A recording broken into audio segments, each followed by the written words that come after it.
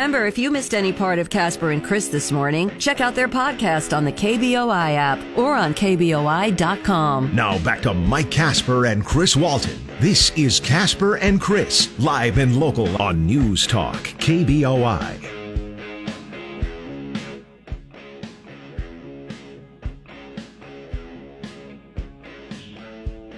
Idaho State Police can't say if or when they will evict an encampment near the Capitol, even though a spokesperson for ISP admits that camping on that property is prohibited. Protesters say they're calling attention to the plight of the homeless, even as the Interfaith Sanctuary reports that so many people are coming to them on these cold nights that they've set up their own tent outside of the shelter for overflow. 7:08. He's Chris Walton. I'm Mike Casper. And on the phone line with us this morning, Reverend Bill Roscoe, Boise Rescue Mission. And Reverend Bill, thanks for taking a little time to talk with us this morning. Much appreciated.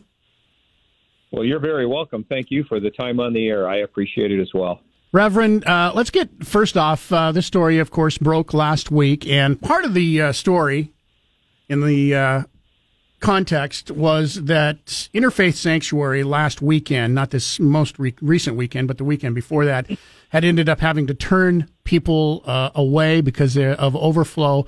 Yet the Boise Rescue Mission had about 150 openings across the Treasure Valley to take people. And some of the comments here on this show when we were talking about this last week basically made claims that Boise Rescue Mission has too many rules to follow. You don't allow drugs or alcohol, although I can't foresee how Interfaith Sanctuary would say, come on in, we'll let you do drugs or alcohol here. So let's go ahead and put to rest some of the myths of the gulag known as Boise Rescue Mission. Well, I like the way you just put that, because I told someone else the other day, going to the rescue mission is not at all like going to jail, although that's the way some people make it sound. We're open for business. We're open to welcome people in. The rules and policies and procedures of the rescue mission are nothing exceptional. You mentioned drugs and alcohol. One of the things out in the news these days is we won't accept anyone who's under the influence, and that's not true. If you're under the influence and you come to the rescue mission, we're going to see if you're able to take care of yourself, and if you can get up and go to the bathroom and you can sign an intake form, you're going to get a place to sleep. Now, you may not get a bed if you're totally inebriated, because we're going to keep an eye on you overnight and say you're going to be in an overflow area where my staff can easily supervise throughout the night and make sure people are staying on their bunk and behaving themselves. Otherwise, we don't tolerate racial slurs and screaming and yelling at people. We don't. If you put your hands on somebody else in a violent manner, you're going to be out the door. Honestly, the rules are pretty simple to follow by. It would be as if you had a guest in your home, and how would you expect that guest to behave? We do our very best to welcome everybody in, because that's what we're here for crying out loud. Since 1958, we've been welcoming homeless people into our buildings, and we still do. And it's just too bad that there are so many untruths out there, rumors and innuendo. And, some people believe those things. So if you go to the mission, they're going to hit you over the head with a big black King James Bible and make you go to church. Well, no, we're not. We have chapel service every night, and if you'd like to attend, you may. If you don't want to attend, you don't have to. We make it as welcoming a place as it can be. It's clean, it's supervised, it's safe. The meals are good. There's showers and clothing exchange. Everything that any person experiencing homelessness needs, we can provide that the minute you walk through the door. Are there any rules that get more complaints than any other? Yeah. People want to smoke wherever they want to, whenever they want to. And that's just not, we just can't have that. You can't smoke in the building, period. You have to smoke in a designated smoking area. And because we want to supervise all the folks staying with us, you have to smoke at the appointed times. And we have smoke breaks set up from the time you check in until bedtime at night. There are smoke breaks arranged so that people can go out and smoke. That's the biggest gripe that people have is, I want to go have one more cigarette before I go to bed. Well, I'm sorry. We don't have any staff to supervise you out there. We just can't open the door and let you out. who knows what could happen, you know? And is that just your rule, or because I know, like, if I want to light up in a restaurant here, I can't do that, or a public building? Or is that just your rule, or is that kind of a state or federal law? Well, you know, I'm not exactly sure about that. I know it's our rule. I don't think it's mandated. However, I'll bet my insurance carrier would be very upset if I let people smoke in a dorm. Is what the Interfaith Sanctuary does, is it that much different from what you do? No. In terms of shelter, I don't think so. You know, they do. Pardon me, that morning coffee hasn't worked yet. They do, in some cases at least, have what they call families stay together, and it might be an unmarried couple. And we don't have facilities for that. You know, we have a beautiful facility for women and children over on Jefferson Street where there are beds available. And we have a really good shelter for men on River and 13th, and there are beds available.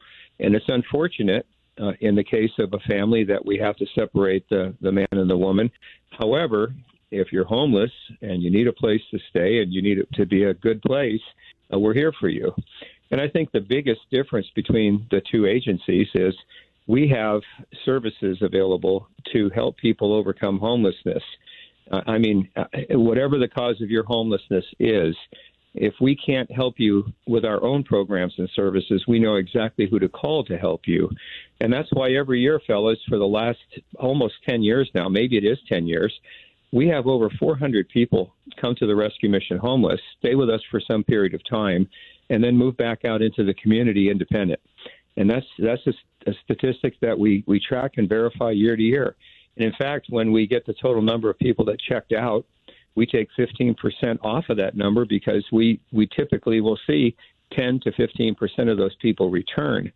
So to be honest and transparent, we just deduct 15% from that number and give that number to the community every year.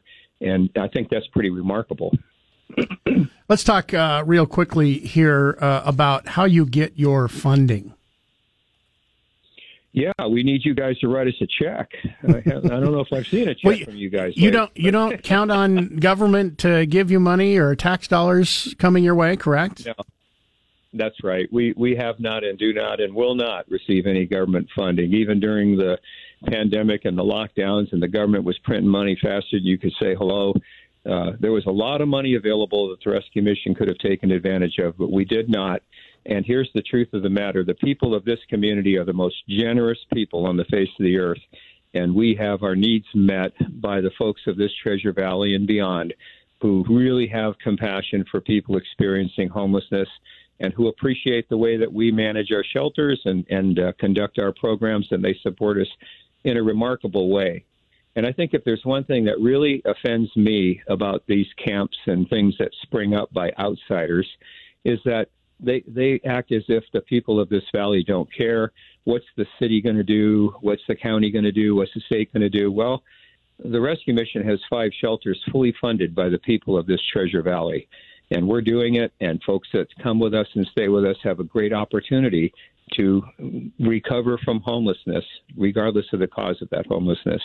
What does it cost to run one of the facilities for, say, a month or a year? Well, that's a good question, and I'm sitting in my living room here, and I don't have any numbers in front of me, so I'm a little bit off kilter with that question. But I can tell you our budget is about $7.5 million a year, and that's everything that we do. You know, we have over 50 units of transitional living in Nampa and Boise. We have 5 shelters that run 24 hours a day, 7 days a week.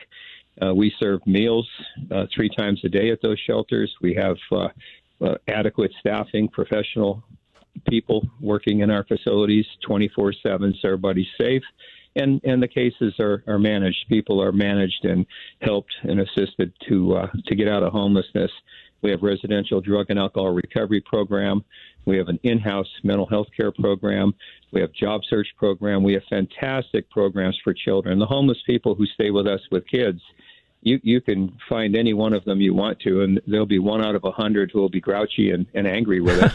And the 99 people are going to say, boy, they took good care of my kid, I'll tell you that. So it costs a lot of money to do that. But then again, $7 million, for 5 shelters and 50 units of transitional housing and all the programs and services and meals, you break that down, it's a pretty good bargain.